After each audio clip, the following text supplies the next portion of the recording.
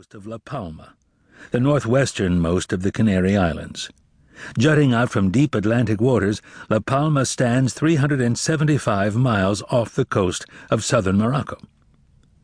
Fact was, he explained, a gigantic hunk of volcanic rock, several miles long, set on a searing fault line in the Earth's crust, had slipped in the last 40 or 50 years, maybe 12 feet down the steep cliff, detaching from the west flank.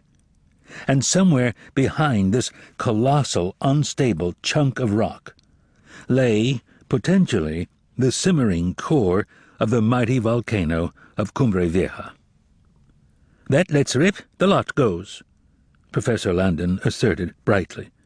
It had sent a staggeringly large rock, several cubic miles of it, crashing off the west flank of the volcano, straight into the Atlantic at more than 200 miles per hour, and surging along the ocean floor at maybe 400 miles per hour.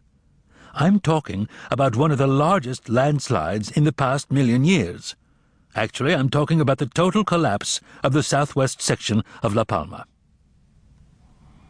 The packed audience of ex-military and naval officers, scientists, academics, and scions of ancient landed families, which had always shown an interest in such scientific matters, had listened wide-eyed as the professor explained the establishment of a gigantic column of waves, ascending from the seabed to the surface, driving forward to reach speeds of 500 miles per hour, and rising to a height of maybe 200 feet into the air as they arrived in shallow coastal waters.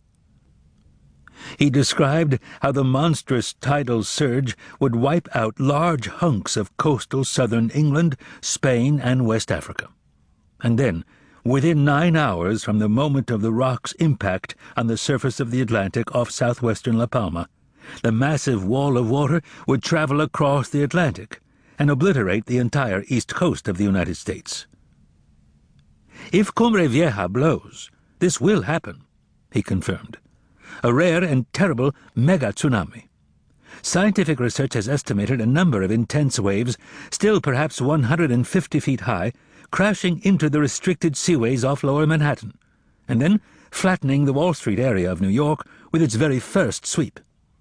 The opening tidal wave would suck the debris out of the streets and flatten the ground before the next one of the wave's series hit, demolishing buildings up to possibly 15 blocks from the waterfront. And these giant waves, each one more than 100 feet high, would keep coming progressively until all of New York City was leveled.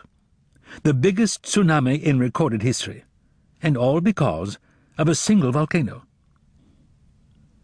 Professor Paul Landon was one of the world's preeminent volcanologists, Benfield Grieg Professor of Geophysical Hazards at University College London and director of the university's Hazard Centre.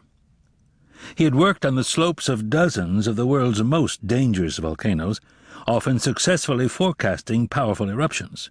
His nickname was well earned, and his skill in assessing the temperature and intent of the magma was matched only by his brilliance at the lectern. A bearded man of medium height, with pale blue eyes and the inevitable tweed sports jacket, checkered shirt and college tie, he was 44 years old and at the height of his game, his lectures in demand all over the world. Lava Landon lived outside London, in the commuter belt of Buckinghamshire, with his wife Valerie, a city lawyer. Their 2 sons, aged 14 and 15, collectively considered their father to be more or less insane, hearing almost every day of their young lives that the world would probably end next week. Their skepticism didn't faze Professor Landon in the least.